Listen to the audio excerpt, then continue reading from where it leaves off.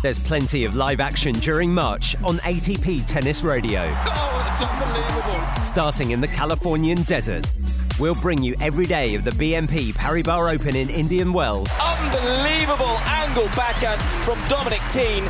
Just wow. Before moving to the Hard Rock Stadium in Miami for the Miami Open, presented by Itaú. What a shot! The moment of inspiration from the American. That's live coverage of the ATP Tour on ATP Tennis Radio. This is the ATP Tennis Radio podcast.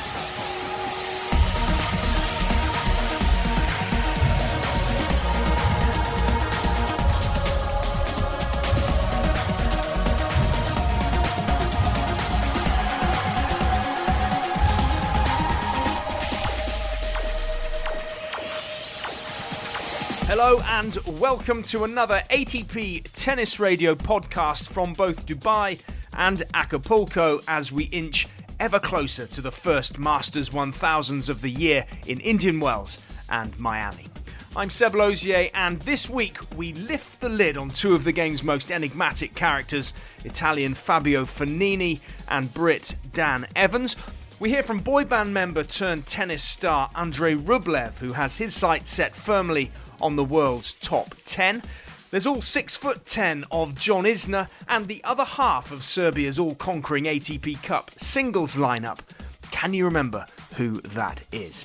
But we start in Dubai in the camp of world number 6 Stefanos Tsitsipas, the Nitto ATP Finals champion who has already been in title-winning form this year.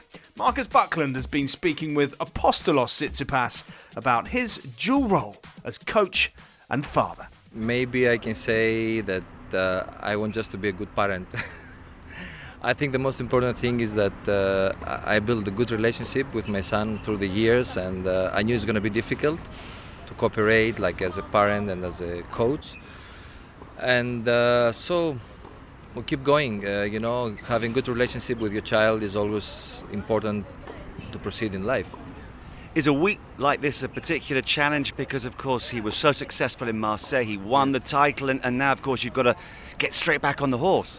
Yes, it was always, the issue of adaptation is really tough for the players, especially moving from indoors to outdoors. So he's start rolling now and keep going, and hopefully he's gonna find better rhythm. And obviously you know him very well, so do you know when to push him? Do you know when maybe to give him a little bit of leeway? Yes, I know very well, and he's like part of me. Lately doesn't accept it very, very much because obviously he grew up. He's already an adult, and already he achieved so many things, and definitely that's the success of a good teacher, of a good coach, of a good parent. When your son, when your children, when your student doesn't need you anymore. So I'm trying now to involve as less as possible. Do you see the day coming when you might step back altogether and let somebody else take over? I don't know. This is his decision. There's nothing that I like. I didn't occupy him, It's his decision that if he believes that he needs something extra. Anyway, our team is always like new people. They're coming more and more people. Like now we have like fitness coach, we have a physio with us, we have a second assistant coach. We have Patrick Muratoglu, who is sometimes joining us when he doesn't have, he's not busy with Serena Williams. So we have a big team. I don't think he needs, at the moment, someone else or some more. And watching you guys on the practice court, it's a real family affair. Your wife is here. It's not just Stefanos, of course. You've got more than one child. No, I have 4 kids, and the second one already choose to play tennis. Let's see how long he's gonna feel to make the effort. He finished the high school, and now he entered the university, but he decided to postpone his studies and decided to play professional. He's playing already futures. He's around 1,000 ATP singles and a little bit higher, I think, in doubles. Yes, it's a family business. It used to be family business. All our life used to be in tennis, and so our kids grew up in tennis courts. So I think it's blessed. We are blessed from the God that we're all together and enjoying this beautiful sport, and hopefully going to stay like this. And you've mentioned, of course, he's had great success already, but do you set specific targets for Stefanos at the start of each year? What's the plan for 2020? Yes, we always set targets since he's 12 years old, as far as I remember. Yes, we did set the targets. We have a good plan for this year, that mainly to keep him healthy, because we know now at this level it's always, tough matches. Everybody wants to play his best tennis against him, and now the new generation is coming. It's going to be very high competition. So I'm 100% sure that the other players also, they do a good plan, and like us. And definitely we will try to choose the right tournaments, because there's a lot of specifications during the season. But unfortunately this year is maybe the toughest year, because we have Olympic Games and everything. So that's why for me the secret point behind it is that to be healthy. And if you're healthy, I think these guys, they know how to set up goals. And one final question for all the tennis parents out there. Can you give us one bit of advice as to what they should be thinking about as they set their son or their daughter along the road, hopefully to the same sort of success as Stefanos? I think they should love the kids, and when they give love to their kids, and love with a passion is not a bad thing. I think the kids then they will start loving the sport. Love, it doesn't mean that we have to go always through the success and through the titles, through the money. These things are coming and going. Love's supposed to be something a little bit different, maybe a little bit more like I love you, I like to be with you, I see you competing and enjoying the sport. And maybe this is the secret behind it. You're listening to the ATP Tennis Radio Podcast.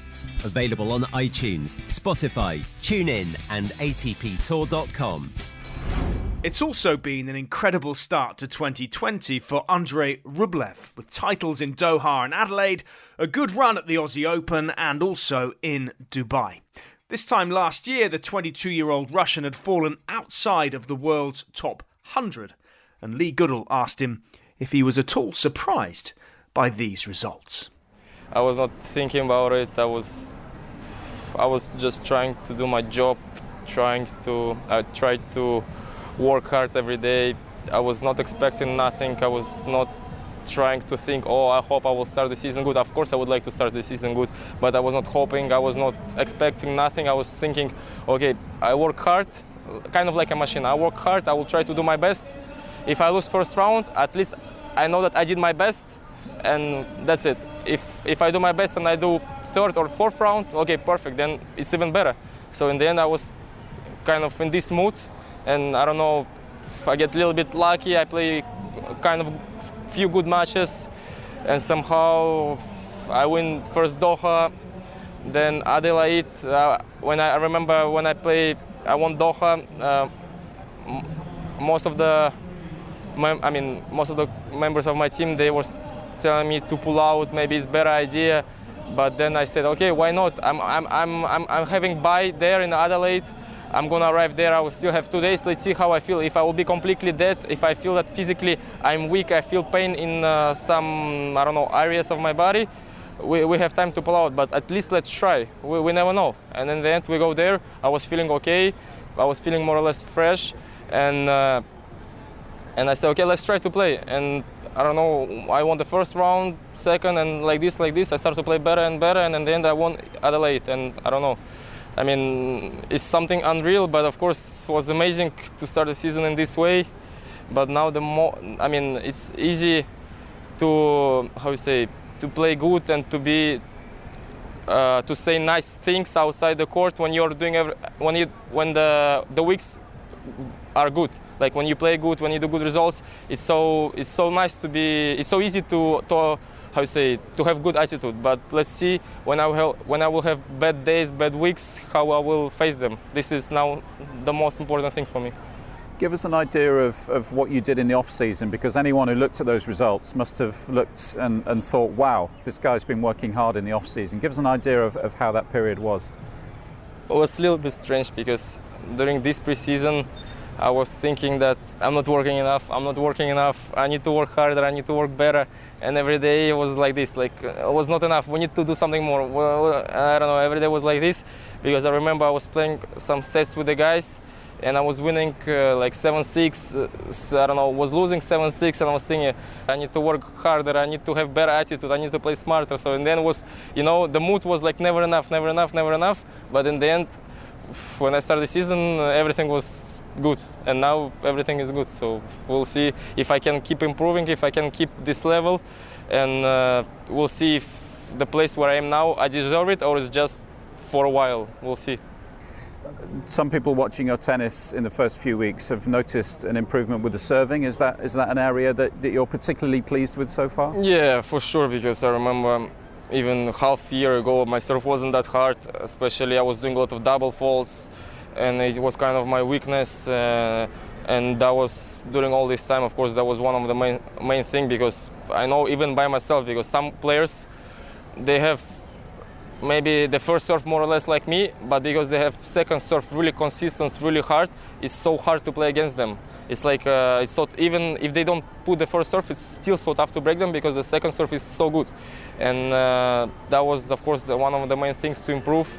And I'm still only a little bit that I improve. I can improve much more and more my second serve and even my first serve. And the same with the game, with the baseline, there is still some more things to improve, even with the return. And I think this is really good. It means that I still have space, room to improve, that I wanna arrive to this limit, and we'll see where it's gonna bring me. And there is still, like I said many times before, mental part that I think out of top 20, I'm one of the weakest. So we'll see. I'm looking positive forward, and we'll see what's going to happen. It sounds like you very much focus on the game, improving the game, and not looking too much at the ranking, but you're not too far away from the top 10 now. Is that a realistic goal this season? I mean, as you said, I'm not really looking at the ranking. Last time, I mean, I know where I am. I know that I'm 14, but last time I opened the ranking was maybe 2 years ago, to see how far I am from one player or how someone is behind me. It was like 2 years ago maybe. So I'm not really looking for the ranking, and I really don't want to know, because I know that it's only make me stress and I don't want to think about it. But I know this is part also of our sport, so when I'm with you, I cannot talk. It's like it's my job to talk about it. So I cannot lie that I'm not thinking. Of course, I know that I'm maybe close to top 10, that maybe I have good chance if I play well to be top 10, but if I'm not going to play well, I will be out of top 20. So we'll see. But yeah, the main thing, as I said, is to focus more on me, to don't look at the other players, to don't look at the other, I don't know, don't look statistics, don't look ranking, more focus on me, because I know if I will improve, if I do everything better that I'm doing today, it means that I improve. And if I will improve, I will play better and better. And that's like a simple, I don't know. You're listening to the ATP Tennis Radio Podcast. Another player hitting new heights in 2020 is Brit Dan Evans, whose Dubai semi-final has taken him inside the world's top 30 for the first time. After a lengthy ban for recreational drug use, Evans is back now to his best and working again with coach Mark Hilton, formerly also with Kyle Edmund. And Hilton has been speaking with Chris Bowers. It's actually my third spell with him. I worked with Dan as a junior between the years of sort of like 16 to 18. We then started working again at the end of 2015 through till summer 2017. Then I had my spell with Kyle, which stopped just after the US Open. So on to Dan Evans. Now, those of us who watch tennis look at Dan and say, what a gorgeous player. But having a beautiful game is only part of it, isn't it? You actually got to put it together and make the results. What's your job as coach with a player like Dan? Well, I mean, the job now with Dan is going to be a very different one to what I did have with him a couple of years ago. We had a journey from challenger tennis through to top 50, and now he's starting at that point. So it's a different journey now. He's done amazingly well to climb back up to where he is, and the next natural step for him would be to get into a position, I guess, where he is competing consistently and winning at the best events and competing in all the Master Series. He's a smaller guy compared to some of the guys on the circuit. Do you have to work harder on his fitness and on his general durability, his resilience, than you do with other players who maybe are taller and have a body that is more in tune with today's top players? Well, he's an amazing mover. You can see by watching him play how resilient he is, how good he is in defence, how well he competes. And now I guess it's a case of working on his strengths, making his strengths stronger, so that he can impose those on at the highest level. He is a phenomenally gifted player, and people talk about his style of play and how attractive it is, but he has got some great weapons, and there's no doubt in my mind that he can be considerably higher and be very competitive at the biggest events. Is being very gifted sometimes a bit of a curse because they don't have to work quite as hard on certain aspects of their game as other players who may have less natural talent but a better work ethic? Well, I couldn't fault Dan's work ethic. I think the biggest challenge is when you've got that amount of skill level, that it's knowing when to use his choices, decisions on the match court, when to use which shot, because he has a huge repertoire, and that's probably the biggest challenge for him, making sure he stays disciplined but using those skills to his advantage to break up rhythm, to change speeds. That's one of his biggest strengths. For years, those on the tour who knew the name Dan Evans would associate him with good forehand, nice movement, but always slicing on the backhand. Was it you that got him to really come over the backhand? Because it is a gorgeous slice, but he does hit the aggressive backhand a lot more these days. Well, I think he came to the realisation himself that, and the people he's worked with, including myself, but also past coaches, Dave Felgate did a great job with him, that for him to probably step up to a higher level, he'd have to do that more often. But again, for him, because he has such skill on that side, it's making sure he's doing that at the right time, playing the score at the right moments, to know when to drive, when to use his slice, when to use his variation. And again, moving forwards, that's going to be a big challenge for him. Those who know Dan Evans know that he's a party animal. To what extent do you, as his coach, have to give him free rein to enjoy himself at times, but also to say, right, this is work time?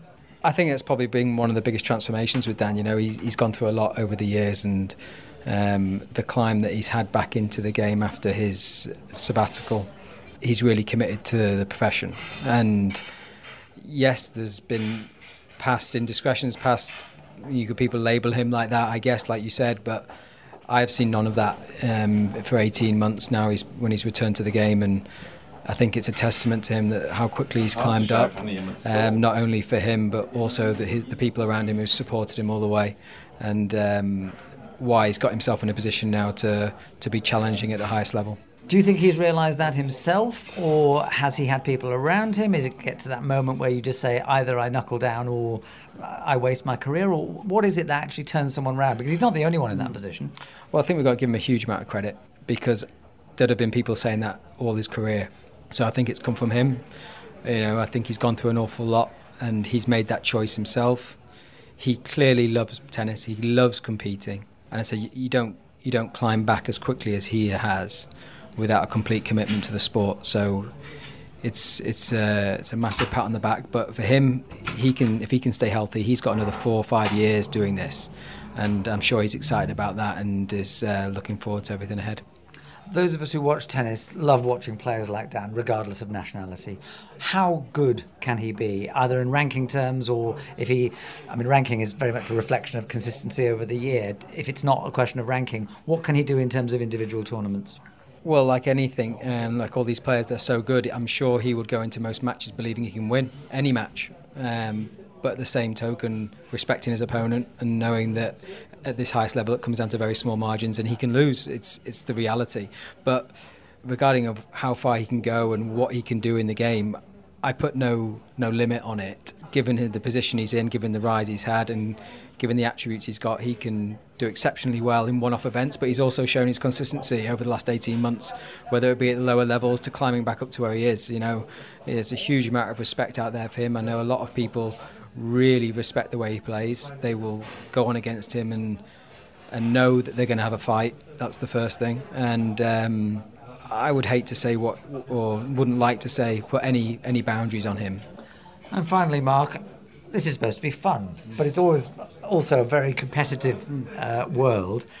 Do you get the fun out of coaching someone like Dan? Do you get moments where you say, "Oh gosh, this is all worth it"? He's a character, and we've always got on well. Whether it's been on the court or off the court, we share a lot of the same values, a lot of the same enjoyments away from the tennis court. So he's always been good company. He's a challenge to work with, but in a good way. He challenges you every day. He'll tell you exactly what he thinks, which I really respect. And I'm looking forward to the next journey with him, the next chapter. On iTunes, Spotify, TuneIn and ATPTour.com, this is the ATP Tennis Radio Podcast. Evans, one enigmatic character on tour, and Fabio Fognini is another. The Italian can usually be found on the clay courts of South America at this time of year, but as he told Richard Connolly, a new arrival meant a change of schedule. It was the first option of this year because, as everybody know, I mean, we are expecting the second baby at the end of the year. So when I was planning my new season, this season, on August, September, I talked to my manager and I say, let's see, the next year I want to stay closer to the family, and here we are.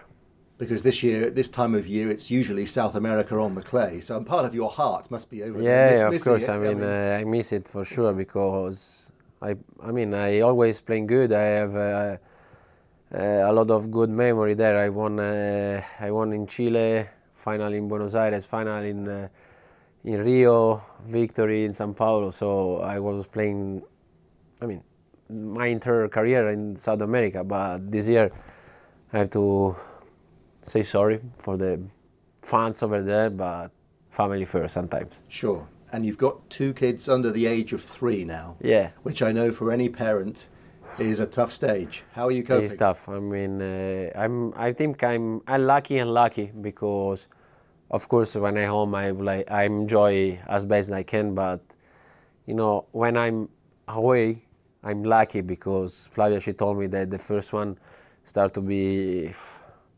unstoppable, like running everywhere, start talking. He started to be jealous with the second one, so it's tough work. And sleep is not always easy, which for an athlete can be a problem. I mean, we're lucky that we have a nanny that is helping when we are away. So most of the time we're still living in Spain, and Flavia, have help with her. So it's quite good. Now the first one is sleeping perfectly. Of course, the first one it's almost 2 months, so she wake up every 2-3 hours because she's crying and she wanna eat. Lucky because I wake up, but I can't.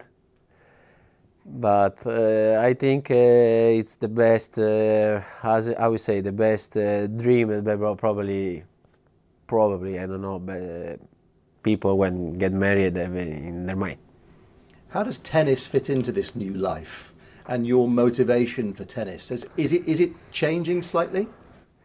It changed for sure a little bit because sometimes when I travel a lot and when I travel down under or in China or US, if they are not coming like these past months, it's really tough, believe me.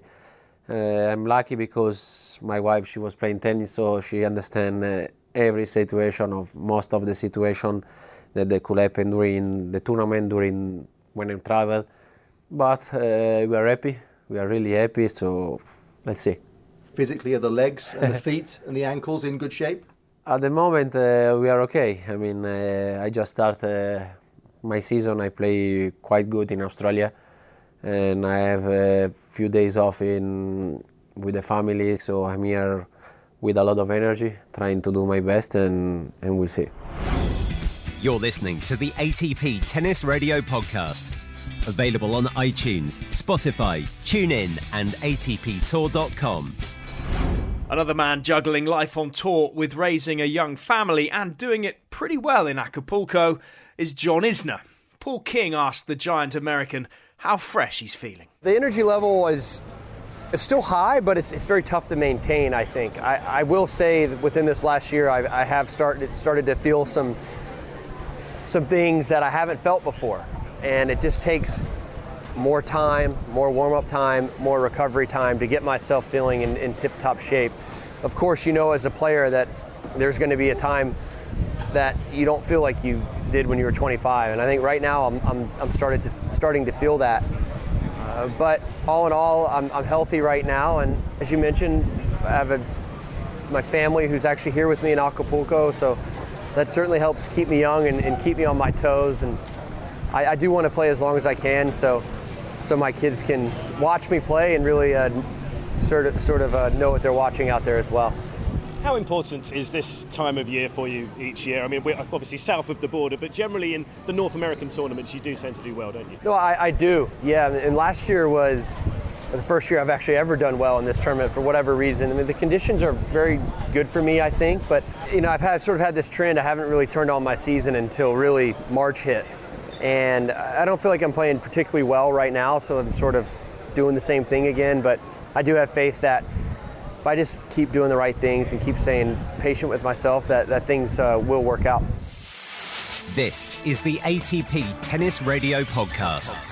We end this week with the other half of Serbia's triumphant ATP Cup singles lineup. The better-known half, of course, was Novak Djokovic. The other half, Dusan Lajovic, whose ranking has halved since this time last year. I spoke with him recently and asked how he's managed to do it. Yeah, I mean, being seated in the tournaments, that's a big advantage, and it's been a great year last year. Started off in the same level.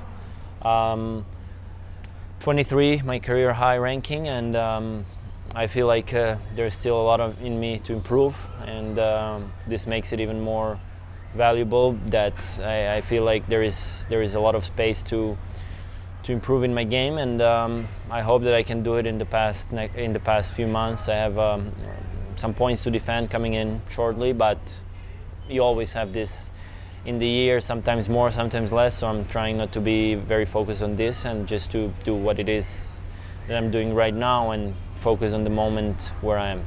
On paper it looks a little bit odd in a way to play the golden swing between two such big blocks of hard-court tennis. Why do you choose to do that? How does it help your game?